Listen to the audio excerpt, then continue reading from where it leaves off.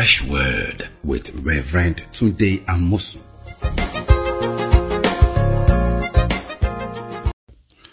Welcome to our second episode discussing about understanding God within.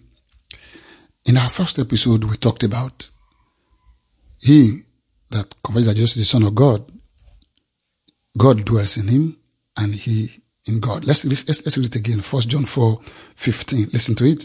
It says, whoever confesses that Jesus is the Son of God, God abides in him and he in God. We also read verse 13 that says, by this we know that we abide in him and he in us. That's God, because he has given us of his Spirit. And we saw in our last episode that the uniqueness of the Christian faith is that God has come to live inside the believer who believes in Jesus. No other religions offer us that. Not even the Old Testament. God was with them. Under the Old Testament, God was for them, but he was never living in them. He was living in the temple in Jerusalem. But under the New Testament, day of Pentecost, the Holy Spirit, by Spirit, God came to dwell inside the New Testament believers. So we have God living in us now, and we know that by Spirit living in us.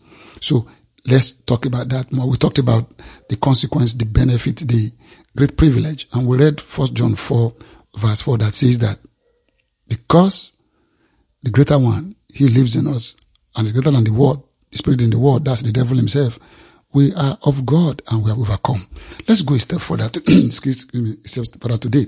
We're going to look at this Spirit in us. What will it do if it comes to live in us? What will it be doing inside of us? And we're going to go to 2 Timothy 1 verse 7. Listen to what it says. Verse 7. For God has not given us a spirit of fear, but of power, of love, and of a sound mind. Like I said, God lives in you. What a glorious truth and the great reality that we should experience. We don't just have to know this truth. We must experience that in reality. Now he said, this Spirit of God that lives in us.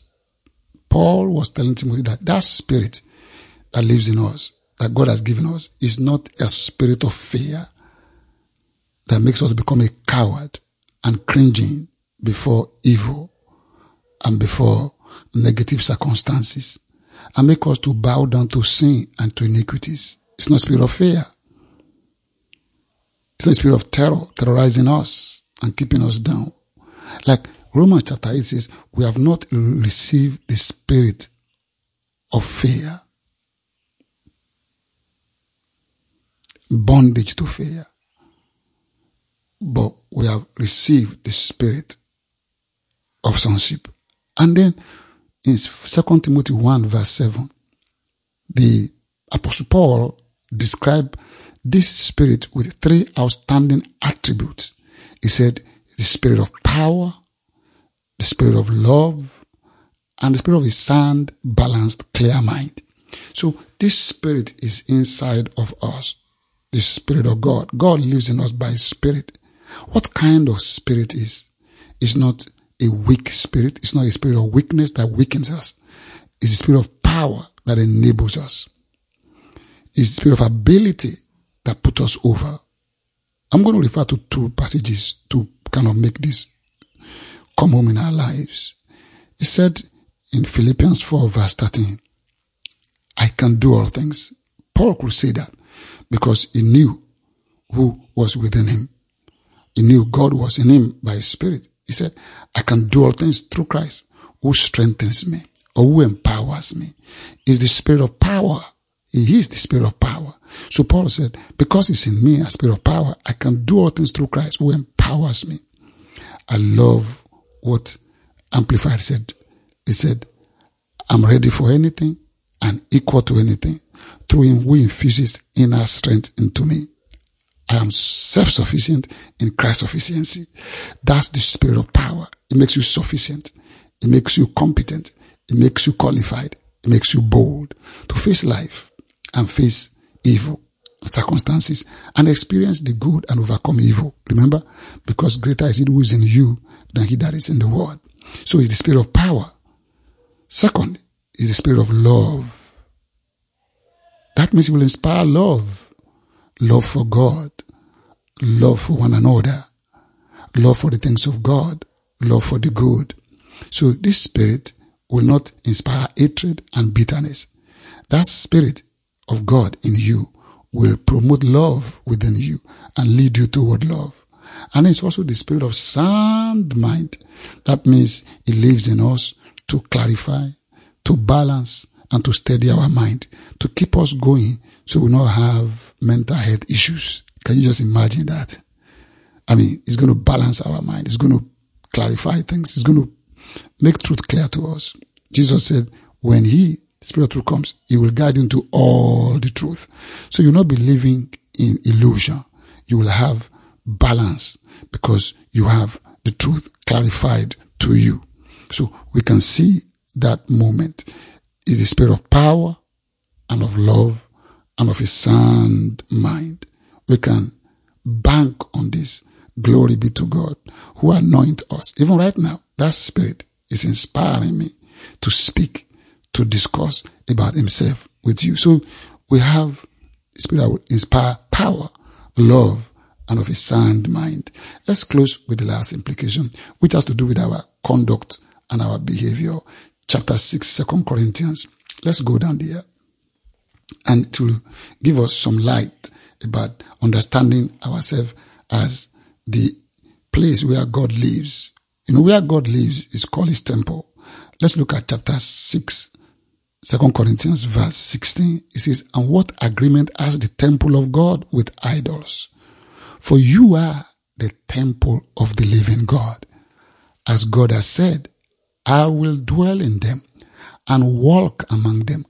I will be their God and they shall be my people. Therefore, verse 17, come out from among them and be separate, says the Lord. Do not touch what is unclean, and I will receive you. I'll be a father to you, shall be my sons and daughters, says the Lord Almighty.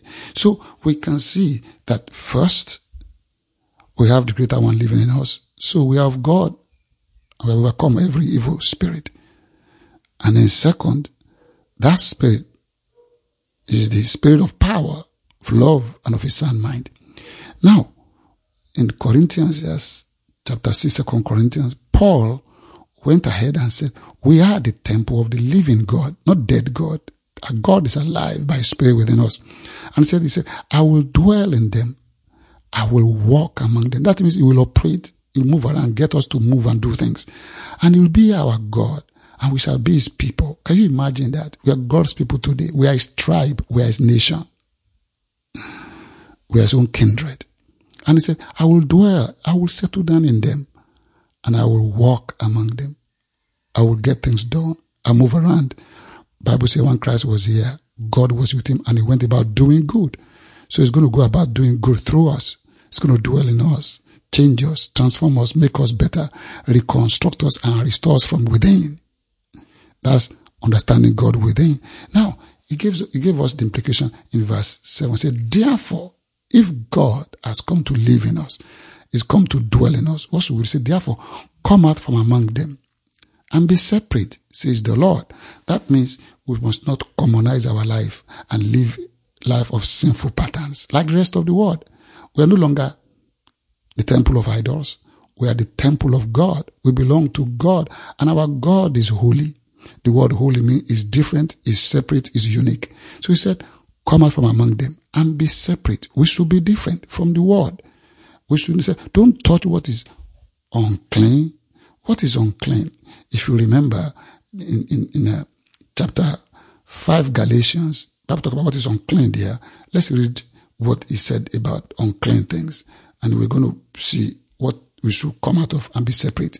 He says, now the works of the flesh are evident. Chapter 5 Galatians verse 19, which are adultery, fornication, uncleanness, lewdness, idolatry, sorcery, hatred, contentions, jealousies, outbursts of wrath, selfish ambitions, dissension, heresies, envy, murders, drunkenness, revelings, and the like. See, those are the unclean things.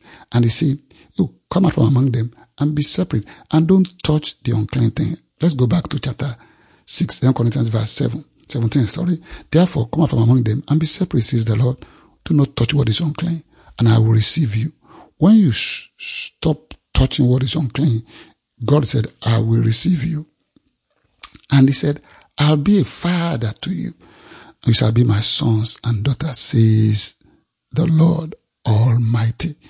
You can enjoy the fatherhood of God and live in the experience of his sonship when you realize that you are the temple of the living God and you treat yourself in such a way that you are different because the great God of the universe lives within you. Thank you for listening. Have a wonderful day.